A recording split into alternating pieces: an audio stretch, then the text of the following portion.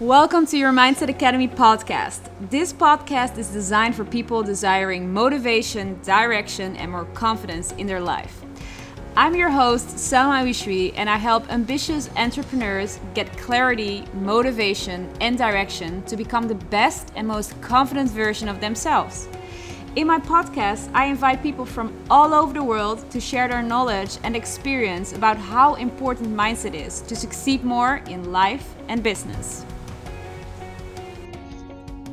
Welkom bij aflevering 17 van Your Mindset Academy. Ik ben je host Selma Awishwi en ik help ondernemers vanuit hun hart keuzes maken en help ze naar meer vrijheid, mentaal, financieel en met hun business. Ik nodig interessante mensen uit voor mijn podcast om te praten over ondernemen, mindset en zelfvertrouwen. Vandaag zijn we hier met Eva Luna Porthuis en zij is Women's Health Coach. Ze helpt vrouwen hun vrouwelijk lichaam te begrijpen en een hormonale balans te herstellen. Welkom Eva, bedankt dat je er vandaag bij bent. Graag gedaan. Superleuk om aanwezig te zijn. Hartstikke leuk. Allereerst, hoe gaat het met jou en hoe beleef jij deze tijd? Ja, hoe gaat het met mij? Dat is altijd een mooie vraag. Je bent altijd geneigd om gelijk te zeggen goed. Maar in dit geval gaat het ook goed hoor.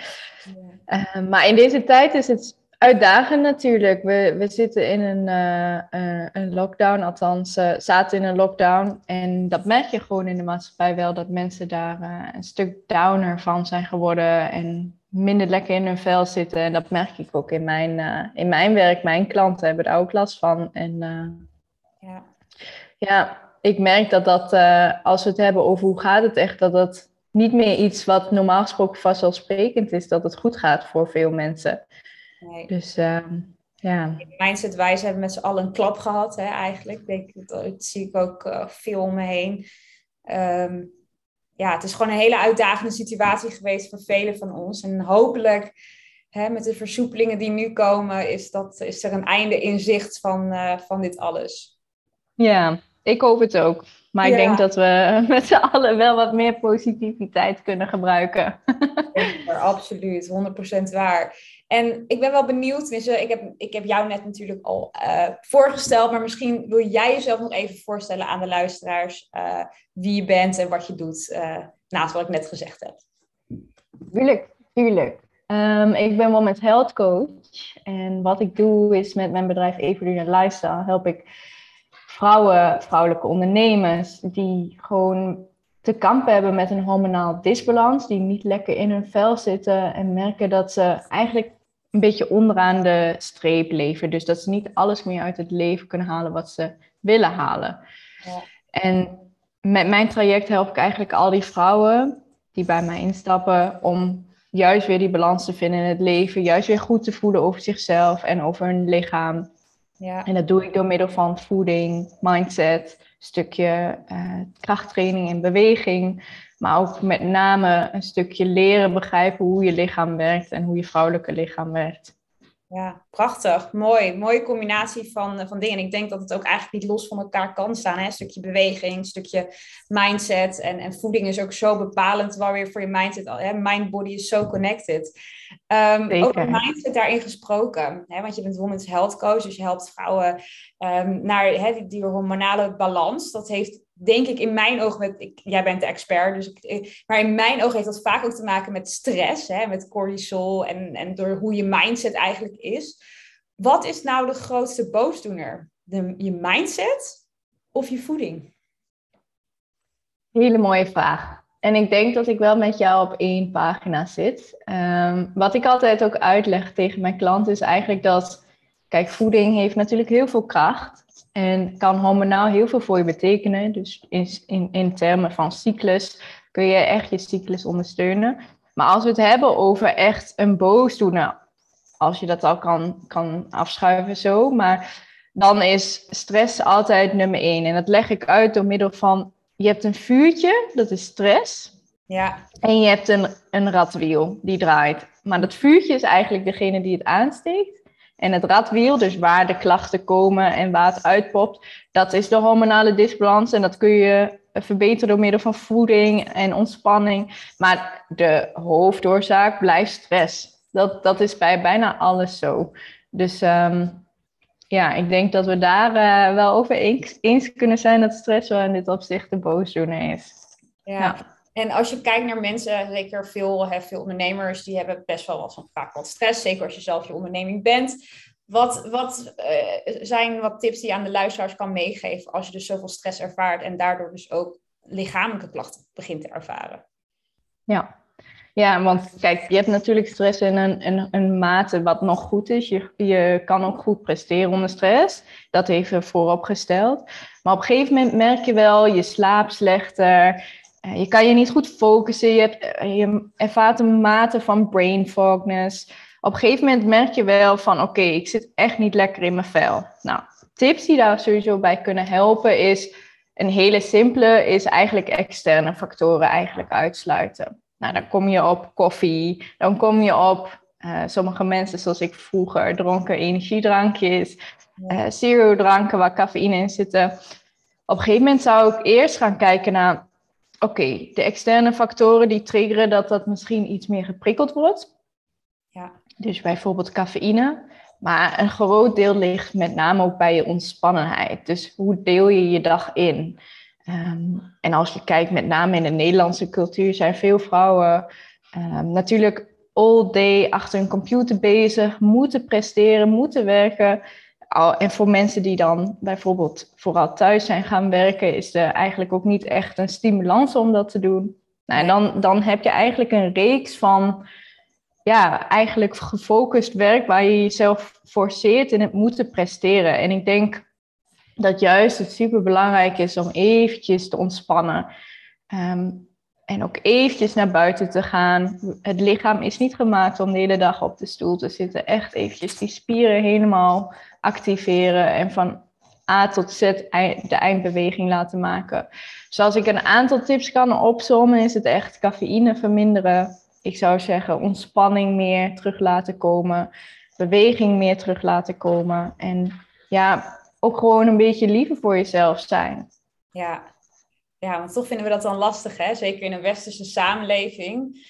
Ik zit dan nu in Bali en daar is alles allemaal wat rustiger. Dan moet je je ook weer aanpassen natuurlijk. Maar zeker in een westerse samenleving, hè? Alles moet snel, alles moet nu. Hoe kan iemand dat dan toch implementeren? Want wat ik ook vaak zie met ondernemers met wie ik werk, ik ben mijn agenda aan het indelen, maar ik vind het toch lastig om daaraan te houden, omdat we zo'n gewoonte hebben, hè, om inderdaad gewoon achter ons computer door te gaan en niet even die pauze te nemen, niet even dat rustmomentje of dat mediteren. Hoe leg jij dat uit aan jouw klanten? Of hoe probeer jij mensen daarmee te helpen dat dus wel geïmplementeerd wordt? Ja. Wat voor de klant vaak belangrijk is en waar ik ze ook altijd in meehelp is, ga eens terug naar wat zijn je basisprincipes? Wat zijn je fundamenten? Zo noem ik het eigenlijk altijd. Dus eigenlijk de steunpilaren waar jij je goed bij voelt. Waar jij op kan leunen als alles omwaait. Als je dat niet voor jezelf op orde hebt en niet op orde hebt gesteld, dan is het super makkelijk om ook terug te vallen. Dus als je het woord gewoonte noemt, dan is het heel logisch dat tuurlijk zullen er momenten zijn dat je weer teruggaat naar je oude ritme en dat herpakt. Maar als jij voor jezelf iets daar tegenover hebt staan wat net zo, triggert, leuk kan zijn, jouw dag ook leuker en fijner maakt, dan wordt het uiteindelijk ook een gewoonte om die gewoonte, dus de gewoonte die gewenst is, over te nemen. Maar dat begint altijd wel bij, want dat zie ik ook veel bij mijn klanten, en dat zul jij denk ik ook wel zien. Het begint gewoon bij dat je ruimte en rust maakt in je agenda. Dus dat je niet leeft naar de agenda van een klant of wat iemand wil, maar dat je teruggaat naar wat wil ik echt. Wat zijn voor mij belangrijke fundamenten, als ik het daarop mag noemen, om eigenlijk de dag op te baseren. En dat maakt ook dat jij, als jij een dag start, dat je niet zoiets hebt van gelijk aanstaan, moeten presteren, ik moet in een meeting. Maar je kunt ook zeggen van, ik ga rustig even de ochtend opstarten. Easy morning, voel ik me goed bij, eventjes wat werk voor mezelf doen. Dan heb je je hoofd geordend en dan kun je verder. Ja. Maar naarmate mensen hun agenda laten leiden, dat wordt eigenlijk het moment dat ik ook zie dat ze hun gewoontes weer pakken, wat ze altijd doen. En dat is natuurlijk heel begrijpelijk, maar als je echt daarin iets wil veranderen, begint het veranderen bij je eigen visie, missie en hoe je in je eigen bedrijf staat. Ja, absoluut. Jij zegt dan inderdaad fundament. Ik werk dan altijd met values. Hè. Wat zijn de kernwaarden van jezelf en van je bedrijf? Hoe komen die dagelijks terug in je leven? Als je daar heel dichtbij blijft, dan blijf je ook in een soort van flow. Tenminste, en als je bewust bent. Hè. Dus een stukje bewustzijn. En inderdaad bewustzijn van je gewoontes. En als je doorgaat in zo'n rush inderdaad. Hè, 's ochtends computer aan, gelijk 3 liter koffie naar achter. Ja, dan is het heel makkelijk om die gewoontes inderdaad te gaan verliezen gedurende de dag. Nee, helemaal heel mooi. En hoeveel van dit is ook een stukje, want je zegt inderdaad een stukje zelfliefde en liever voor jezelf zijn. Dat vinden we vaak ook nog wel een uitdaging. Hoeveel heeft het ook te maken met zelfvertrouwen? Weet je, als je echt in jezelf vertrouwt en dat je denkt, oké, het is goed, ik neem die rust en dat kan ik nemen, want het komt toch allemaal wel goed en ik vertrouw toch wel op mijn business of op mezelf. Is daar een, denk je, heeft dat met elkaar te maken volgens jou? Ja, ik denk dat de meningen daarover verdeeld zijn, maar wat ik vooral zie uit de wetenschap en ook zie uit praktijk, is dat veel vrouwen heel erg focussen op zelfvertrouwen krijgen. Maar dat eigenlijk begint bij het stukje voor jezelf beter zorgen. Want als je dat stukje eigenlijk niet goed op orde hebt en jezelf niet accepteert voor wie je bent, dan kan je heel veel proberen te focussen op zelfverzekerd zijn en vertrouwen op jezelf. Maar je moet eerst leren jezelf te accepteren voor wie je bent en daar wat ruimte voor te maken. En dan zul je ook wel zien dat dingen ook meer in zijn flow komen en dat je jezelf ook beter gaat voelen over wie je bent als vrouw zijnde. Ja. Dus ik denk dat als we het hebben over zelfvertrouwen, dan zou ik het eerder zoeken in eerder liever voor jezelf zijn. En je perspectief naar jezelf veranderen, alvorens je echt bezig gaat met de onderdelen die maken dat je zelfverzekerd en zelfvertrouwen zou moeten hebben. Ja, ik vind het inderdaad mooi dat je dat zegt. En ik ben zelf confidence en business coach, dus ik werk ook altijd met eerst. De stap is accepteren wie je bent, maar ook accepteren waar je op dit moment nu staat. Hè? Dus waar sta je nu in het proces? En ook weten dat dat de precieze plek is waar je zou moeten zijn om vandaar te kunnen groeien. En dan pas, zelfvertrouwen komt dan weer door actie. Dus het is inderdaad niet het beginstation. Maar ja, mooi hoe je het beschrijft. Hey, en ik ben wel heel erg benieuwd, hè? Hoeveel vrouwen die jij spreekt, hè, die jij coacht. Je coacht ook op voeding. En er is natuurlijk nu best wel veel in het nieuws ook over voeding van vrouwen. Hoeveel vrouwen... hoe zeg ik dat eventjes? Ik kom net van het Engels naar het Nederlands. Af en toe moet ik weer even schakelen hoor. Hoeveel vrouwen houden zichzelf dus klein in een bedrijf doordat ze inderdaad niet goed voor zichzelf zorgen? Laat ik het zo zeggen. Oh, ik denk dat het echt wel... ik denk dat als ik mijn eigen gevoel zou nastreven, denk ik dat echt 80% of 75% zou zijn. Ik denk dat, tenminste als we eventjes kijken naar Nederlandse maatschappij en de vrouwen hier in Nederland. Ja. Ik denk dat onze maatschappij ons heeft geleerd om, en ik haal dat stukje maatschappij heel erg terug, omdat ik daar echt van overtuigd ben dat wij dat aan hebben geleerd, dat koste wat het kost werken voor zou gaan. Ja. Op je gezin, ik zie het zelfs bij ondernemende vrouwen dat zij gewoon niet eigenlijk misschien hebben ze een hele sterke kinderwens, maar daar niet aan willen beginnen, omdat ze nog eerst denken, ik moet nog eerst dit in het bedrijf en ik moet nog eerst zoveel omzet maken. Ik moet nog eerst... Dus ja, ik ben echt van mening dat als we het hebben over dat stukje niet op orde hebben in je bedrijf, dat het deels ook maatschappij gedreven is. Dus dat betekent eigenlijk dat je je eigen visie en wat jij heel mooi zegt, de kernwaarden eigenlijk zo sterk in je schoenen moet hebben staan, omdat van buitenaf eigenlijk altijd prikkels zijn, ook op social media, die maken dat je eigenlijk behoeftig wordt om meer na te leven in die prestatiedrang en perfectionisme en het moet zo. En als je daar maar één stap van afwijkt, dan val je er bij wijze van buiten. Terwijl van mijn pad dat juist wel een beetje wat meer mag. Ja, nee, en helemaal waar. En dan heb je de cirkel eigenlijk weer rond. Hè? Want ik heb het ook wel met klanten zeg, ik probeer niet te veel naar anderen op Instagram te kijken. Want je krijgt stress, want je moet meer, je moet beter. En stress krijg je weer cortisol. En wat krijg je dan? Dan krijg je last voor je, nou ja, voor je hormonen, voor je Ja. health. Nou, dus eigenlijk als er één ding is dat we met z'n allen, als vrouwen zijn er dan echt mee moeten stoppen, is om te veel stress te hebben. Want inderdaad, wat je eerder zei, bepaalde stress is gezond en ook wel goed. Hè? Maar totdat het je inderdaad lichamelijk problemen op gaat leveren. Ja, dat is zo zonde. En wat je zegt over de society of de maatschappij, zo mee eens. Hè? We leven in een soort van rat race. En ik heb in verschillende landen gewoond, waaronder ook Afrika bijvoorbeeld, waar alles heel rustig gaat en heel relaxed. En iedereen is op een heel ander tempo. En mensen zijn super gelukkig. Veel gelukkiger soms wel dan in het fast-paced gebeuren. Dus als we dat nou allemaal met z'n allen zouden doen, gewoon even bepalen, weet je wat, we gaan daar niet in mee. En we gaan gewoon een stapje terugnemen. En zorgen dat wij op de eerste plaats komen te staan. En onze gezondheid in plaats van een werkpaard te zijn. Zo zeg ik het maar even heel heftig. Hè? Maar te leven voor wat? Voor eigenlijk een papiertje. Wat je dan weer besteedt aan iets om je weer blij te laten voelen. Hè? Natuurlijk is geld nodig en belangrijk. En is ook heel mooi als je het hebt. En de dingen die je mee kan doen. Maar jij als being happy zijn, blij zijn, gezond zijn, met je health en alles, dat is goud waard eigenlijk. En het is zonde dat we mensen daar inderdaad, dat eigenlijk, tenminste ik merk dat heel erg, dat onze gezondheid vaak dan op een andere plek komt te staan. En dat is het dan ook. Wat is qua mensen met wie jij werkt, hè, of als health coach, women's coach, wat is het meest disturbing, het meest heftige, zeg maar, wat jij meemaakt en wat je zegt, nou, dat is zo, laten we dat met z'n allen anders doen. Of waar je eigenlijk aan van de daken wil schreeuwen van, jongens, hou hierbij op. Ik vind het altijd zo heerlijk, omdat je dan een hele rand krijgt. Maar ja, bij mij is dat heel duidelijk. Maar dat merk je nu al in het gesprek en je beaamt dat ook al een beetje. Maar ik heb dat met de maatschappij en de visie op gezondheid over het algemeen.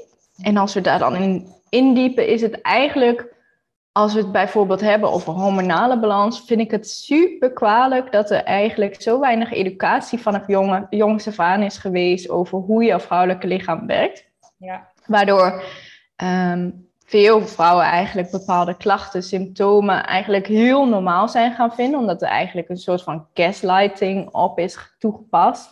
En als een vrouw dan, nou, ik denk dat de hele generatie van onze leeftijd ongeveer vanaf 14 jaar, als je eindelijk je menstruatie had, gelijk een pil in de hand gedrukt kreeg, zonder een bijwerkingsvoorschrift, iets van informatie over wat het allemaal met je kan doen. Ja. En nu zijn we die generatie verder en hebben al die vrouwen klachten zoals PCOS, uitblijvende menstruatie, onvruchtbaar. Nou, dat makes sense, right? Ik bedoel, als we de bijwerking van de pil lezen, dan zien we dat ook terug. Dus als ik één irritatiepunt, frustratiepunt mag noemen, wat ik terugzie in al mijn klanten, is het feit dat als je bij de huisarts komt, dat je een soort stempel krijgt of in 15 minuten te horen krijgt van, hier heb je anticonceptie, dit lost al je problemen op. Al is het je acne, al is het je menstruatieklachten, al is het je PCOS, kom maar terug. Als je misschien een kinderwens hebt, dan doen we je in een ander traject. Ja. Zo van, hup, we stoppen je eventjes ergens anders in. Terwijl het probleem is natuurlijk niet opgelost. Ja, misschien zijn de klachten eventjes onderdrukt, maar het is nooit een oplossing. En ja, het is ook logisch, hè, want dat zorgsysteem is niet ingericht op mensen echt daadwerkelijk helpen. Het is meer symptoombestrijding. Maar als er dan meer educatie was geweest, meer kennis gedeeld was worden, zoals ik ook als mijn visie heb om vrouwen dat mee te geven, dan zouden zoveel dingen al in vroege stadium zoveel betering kunnen geven. Vrouwen zouden zich meer begrepen voelen. En ik denk dat er ook meer gepraat zou worden over deze gevoelens en dat dat niet normaal is. Ja. Dat er andere manieren zijn, zoals dus wel voeding of je mindset of stress, waar je iets mee kan doen om je wel weer goed te voelen. En dat wat ik dan ook mee wil geven in die frustratie, is dat jij als vrouw zijnde daar niet mee akkoord moet gaan. Dat jij vanaf je diepste binnenziel eigenlijk wel voelt, hier is iets niet in orde.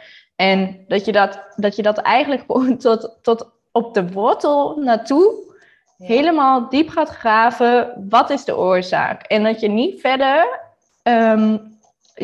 je weigert om op te hangen of je huisarts niet lastig te vallen. Je stopt pas als dat gevonden is. En als het dan uiteindelijk blijkt dat het echt niets is of ergens aan ligt, dan heb je dat in ieder geval alles op alles gezet, zodat je dat weet. Ja. En dat zou ik elke vrouw willen meegeven. Dat is in het kader van zorgen voor jezelf, is het net zo goed opkomen voor jezelf. Ja, nee, heel mooi dat je het zegt. En ik heb het zelf nog niet eerder in de podcast besproken. Dus bij deze de eerste keer. Ik ben 1,5 jaar geleden achtergekomen dat ik endometriose heb en adenomiose. Nou, daar heb jij alles, daar weet je vast van alles van. Hè? 1 op de 10 vrouwen heeft het. Ja. Daar ben ik achtergekomen. Ik heb er nog nooit van gehoord. Ik heb het al dus blijkbaar 18 jaar voordat ze erachter kwamen. 18 jaar. En nou, toen ben ik wel echt even heel boos geweest. Heel erg boos. November, ik weet nog heel goed. En het was een jaar daarvoor dat mijn spiraal, die deed heel raar, uitgehaald. En op een gegeven moment alleen maar kruipen op de grond. En nou, je kan niks meer. Hè? Dus het is best wel heftig. Endometriose, dan groeit je baarmoedervlies buiten je baarmoeder. En bij mij zit het dan ook in mijn spieren. Nou, dat doet gewoon heel veel pijn. Daar komen we ook nog bij kijken. Het is dus chronisch. En daar kom je ook heel veel hormoonschommelingen, heel veel oestrogeendominantie. Nou, dat heb ik natuurlijk allemaal geleerd nadat ik erachter ben gekomen wat dat dan precies is. Maar het feit dat er dus inderdaad 1 op de 10 vrouwen dit heeft en dus inderdaad naar huis wordt gestuurd bij de dokter van, ja, je hebt buikklachten, ja, leg er maar een kruik op en maak maar een theetje en het komt wel weer goed, weet je wel. En dat wat je zegt dus inderdaad, dat is zo frustrerend dat daar dus nooit echt onderzoek naar is geweest. Hoe kan het dat we... En ik ben niet de enige, ik heb meerdere vrouwen gesproken nadat ik erachter ben gekomen. Hè? Dus je gaat kijken van, ja, wat is dit dan precies? En dan hebben meer vrouwen... Ja. Nou, dat het normaal is dat een dokter er pas achter komt tussen de 10 en 15 jaar dat iemand dit heeft. Ja. En dat verbaast mij echt tot op mijn bot, gewoon echt. Hoe kan dit, weet je? Je verliest inderdaad een stukje vruchtbaarheid. Het is chronisch. Ik ken een meisje die is al meerdere keren eraan geopereerd. Dit is niet normaal voor een menselijk lichaam. Dus ja, het is zo bizar dat we in de maatschappij leven waar we eigenlijk alleen maar aan symptoombestrijding doen. Hè? Wat je al mooi zegt, nou hier heb je weer een pilletje en weer een pilletje. Ik weet nog goed dat ik zelf bij de dokter kwam inderdaad en een anticonceptie kreeg. En ik lees erbij, sluit ik zeg, maar dat is toch helemaal niet goed? Ja joh, nee, dat hoort erbij. Het is 1 op de zoveel, 1 op de zoveel. Het niet zoveel, ja. Ja, het is echt, weet je, er wordt zo makkelijk over gedaan over onze gezondheid. En het is grappig, want de meeste researchers, wat ik dan weet, en ik weet niet zoveel als jij erover, zijn mannen geweest in jaren 50, dat dit soort onderzoeken zijn gedaan naar gezondheid. Alles is gebaseerd op mannelijk onderzoek en niet op vrouwelijk. En het is ook lastig, want we hebben een cyclus van 28 dagen in plaats van een man die 24 uur, hoe noem je dat, systeem heeft. Maar het is zo bizar dat wij dus als vrouwen daar eigenlijk zo aan ondergeschikt zijn in de maatschappij, dat er niet naar gekeken wordt. En dat daar ook actie op wordt genomen. Dus dat je dit zegt, dat is iets wat mij en ik denk ook veel anderen heel erg frustreert. En ik hoop dat we met z'n allen inderdaad daar ook voor opkomen. En onszelf daar ook een stukje zelfliefde geven om onszelf daarin te beschermen. Ja, en ik denk dat wat je nu zegt is al een stukje... Kijk, er is al te weinig onderzoek naar gedaan. Het is onderbelicht. Het wordt niet serieus genomen. En dat zie je ook, hè. Kijk, als ik naar jou luister, dan je hebt 10 jaar moeten doen om dit... Ja, meer dan 10 jaar eigenlijk over gedaan om dit te weten te komen. dan is de voorlichting eigenlijk ook niet heel. Dus kijk, ik hoor jou zeggen, het is baarmoederslijmvlies. Het is eigenlijk echt een heel ander soort weefsel dan baarmoederslijmvlies. Dus het is zelfs endometriosevliesweefsel wat gewoon aantast. En het zit echt overal. Het zit niet echt alleen maar in de baarmoeder. Het zit zelfs soms in je darmen, op je lever, op je eierstokken, waardoor vrouwen meerdere operaties aan de baarmoeder krijgen. Baarmoeder wordt verwijderd, terwijl de baarmoeder helemaal niet de oorzaak is. Ja. Alleen omdat er zo weinig onderzoek naar gedaan is. En een echo laat eigenlijk vaak niet eens genoeg zien. Dat moet echt door een kijkscopie worden gedaan. Ja, weet je, daar begint het allemaal al dat de kennis en de expertise op bijvoorbeeld endometriose, dat zo ondergeschoven is, dat er ook gewoon weinig gynaecologen of specialisten zijn die dat doen. Ja. En kijk, het begint dat wij als mensen in onze samenleving van Nederland eigenlijk een soort gewend zijn om in hokjes te denken. Dus we hebben een cyclus van 28 dagen en we hebben een ovulatie van 14, op dag 14. Nee, elke vrouw heeft een andere cyclus van 26 tot 32 dagen. En de ovulatie kan van 12 tot 16 dagen zijn. En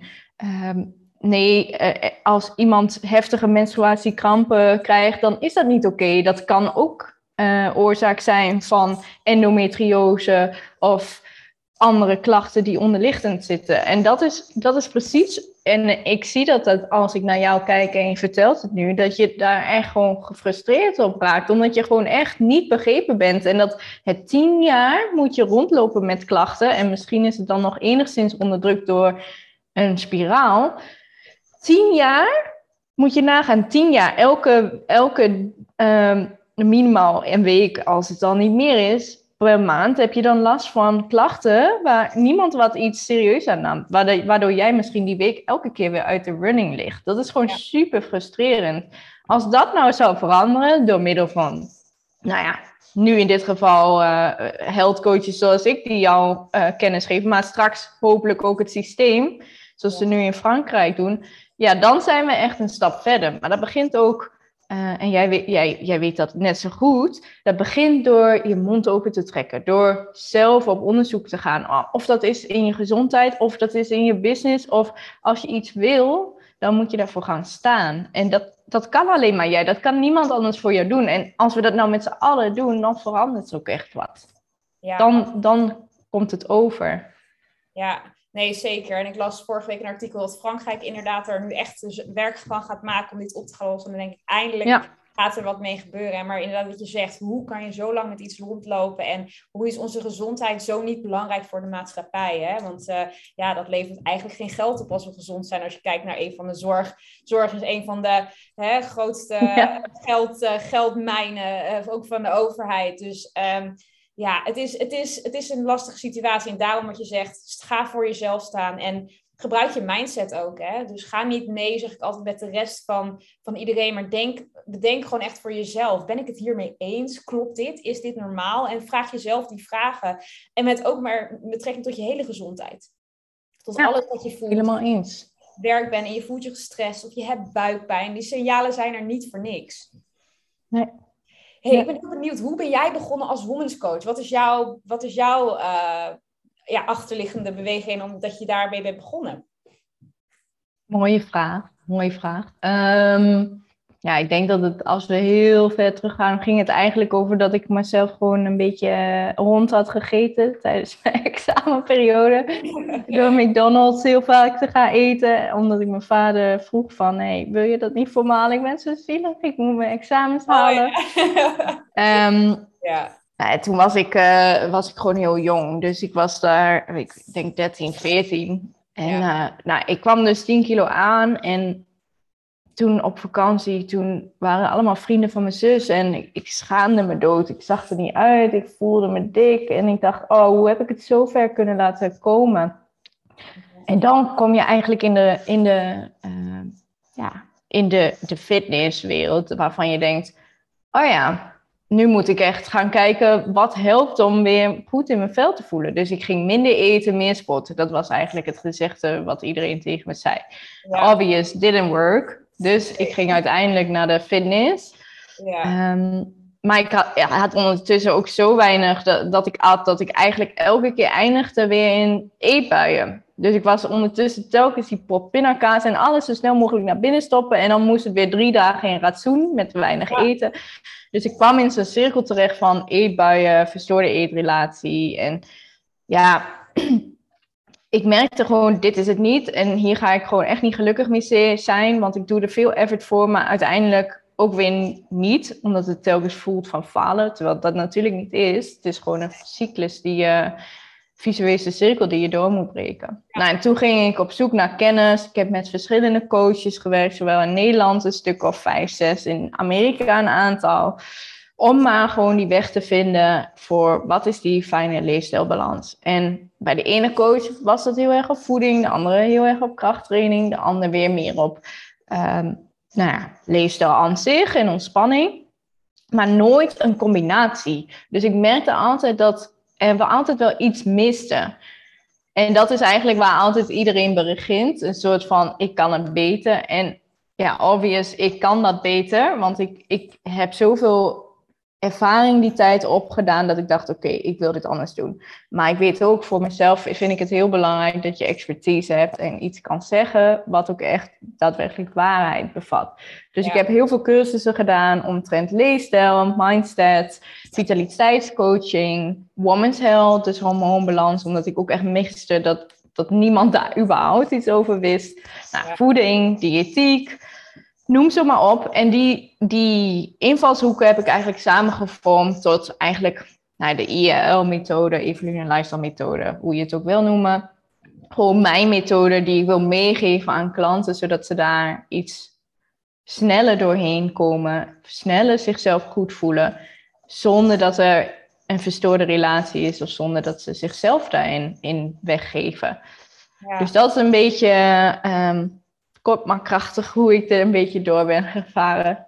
Ja, en als er nu mensen zitten te luisteren, vrouwen die zoiets hebben van, ja, maar dat ben ik. Ik heb ook die verstoorde relatie en ik probeer inderdaad, ik noem het altijd een leegte op te vullen door middel van eten. Hè? Want er is iets waar je aan mag werken en dat vul je op met iets anders. Wat zijn dan, wat voor tips kan je aan hun meegeven om nu, wat had jij willen weten toen jij die periode, wat je nu weet, wat kan je meegeven aan hen? Ik denk dat het belangrijkste is dat je meer los gaat laten dat er bepaalde restricties zijn die je van jezelf moet. En dat het niet een geluksgevoel gaat geven op lange termijn. En dat je vooral moet naar binnen gaan, naar binnen kijken van wat speelt er echt? En wat maakt dat ik hier nu tegenaan loop? En er zullen ongetwijfeld 100.001 dingen op Google staan. Ja. Maar ga eens voor jezelf na. Op welke manier kom ik daar efficiënt? En trek ook voor jezelf de conclusie dat misschien op dit moment je alles geprobeerd hebt voor je gevoel, maar niet staat waar je wil zijn. Ja. Dan kun je het nog 3 jaar proberen, maar op een gegeven moment moet je ook voor jezelf zeggen, ik ben hier gewoon geen expert in, ik weet niet wat goed is en ik heb daar hulp bij nodig. Dat je jezelf daar coachable in maakt. En ik denk dat kijk, toen ik daar stond, had ik superveel last van het feit dat je dan weer die eetbui haalt. En dan weer dacht van, oh nee, het is weer niet gelukt. En nu moet ik weer opnieuw beginnen. Terwijl als je die overtuigingen die je zelf hebt aangeleerd. En jezelf een stukje acceptatie biedt. Dat je ook meer nodig hebt dan dat je zelf in gedachten hebt. En je meer gaat luisteren naar je lichaam. Dan kom je al een heel stap verder. En ik denk dat het losbreken van bepaalde overtuigingen, van restricties. Als je dat langzaam leert doen, dat is niet makkelijk, maar dat moet gewoon, je moet daar doorheen. Dan zul je ook zien dat die balans veel beter wordt en dat je uiteindelijk ook daar helemaal geen issues meer mee hebt. Ja, grotendeels mindset dus weer inderdaad, door daar doorheen te breken, verander je gedrag en je gewoontes en stukje zelfliefde, hè? Dan gun je jezelf ook goed eten, goed voedsel, wat je sterker maakt, hè? Waardoor je in je business ook weer beter kan presteren, waardoor je niet foggy voor je laptop zit, hè? Met geen focus, maar dat je gewoon echt vol energie voelt. En dat is voor iedereen en dat kan ook voor iedereen, ben ik van mening. Grotendeels, als jij inderdaad echt ziek bent en dat zijn andere verhalen, maar als je dat niet hebt, dan heb je wat te doen, want het hoort gewoon, we horen gewoon gezond te zijn. We horen geen pijn in ons buik te hebben. We horen geen hoofdpijn te hebben. Dit soort dingen zijn eigenlijk allemaal klachten die ontstaan doordat we eigenlijk niet naar ons lichaam luisteren. En als je wilt groeien met je bedrijf of in sport of wat het dan ook is dat zo belangrijk om daar zo bewust mee bezig te zijn. Eens, helemaal eens. Mooi gezegd. Hey en Eva, ik eindig de podcast altijd met de vraag, als je een reclamebord zou hebben met iets erop, het mag een tekst zijn, een foto, whatever, en die staat langs de snelweg en iedereen rijdt er langs, wat zou jij erop zetten? Oh, daar overval je me. Ik ga even nadenken. Ergens in me breekt er al iets dat ik denk van er moet iets staan waarvan iedereen denkt, why the fuck zet je dat op een bord? Maar dat is precies, weet je wel, iets te opzetten waarvan heel Nederland denkt, wauw, je bent echt niet goed wijs. Terwijl het eigenlijk een soort van, het voelt voor mij van ik moet eventjes doorbreken van wat de standaard is. Ja. Maar wat zou ik erop zetten? Ik kan er zoveel dingen opzetten. Misschien misschien zou ik iets erop zetten van een pil lost niks op, behalve je geld en je portemonnee, zoiets. Ja. Dat zou ik opzetten. Of gewoon echt een inspirerende quote dat mensen echt denken, damn it. Weet je wel, iets van, je kan nu de hele dag hard aan het werk zijn en veel geld verdienen, maar ben je dan ook echt gelukkig, weet je wel? Is dat wat je uit je leven wil halen? Ja. Mooie vraag, moeilijk om in één keer te beantwoorden, maar ik denk dat het iets in die trant zou zijn. Ja, nee, supermooi. Hey, heel erg bedankt voor je tijd en voor je energie en dat je op de podcast bent gekomen. Ik vind het geweldig hoe jij vrouwen coacht naar gezondheid en hoe kunnen mensen jou ook volgen? Waar kunnen ze je vinden? Op Instagram is dat Eveline Lifestyle en LinkedIn eigenlijk ook en dat eigenlijk. Dus en ik heb daar ook mijn website. Dus volgens mij moet het allemaal wel lukken als je Eveline Lifestyle gebruikt. Ja, super. Nou, heel erg bedankt voor je tijd en voor je energie. En ik wens je een hele fijne dag. Jij ook, dankjewel.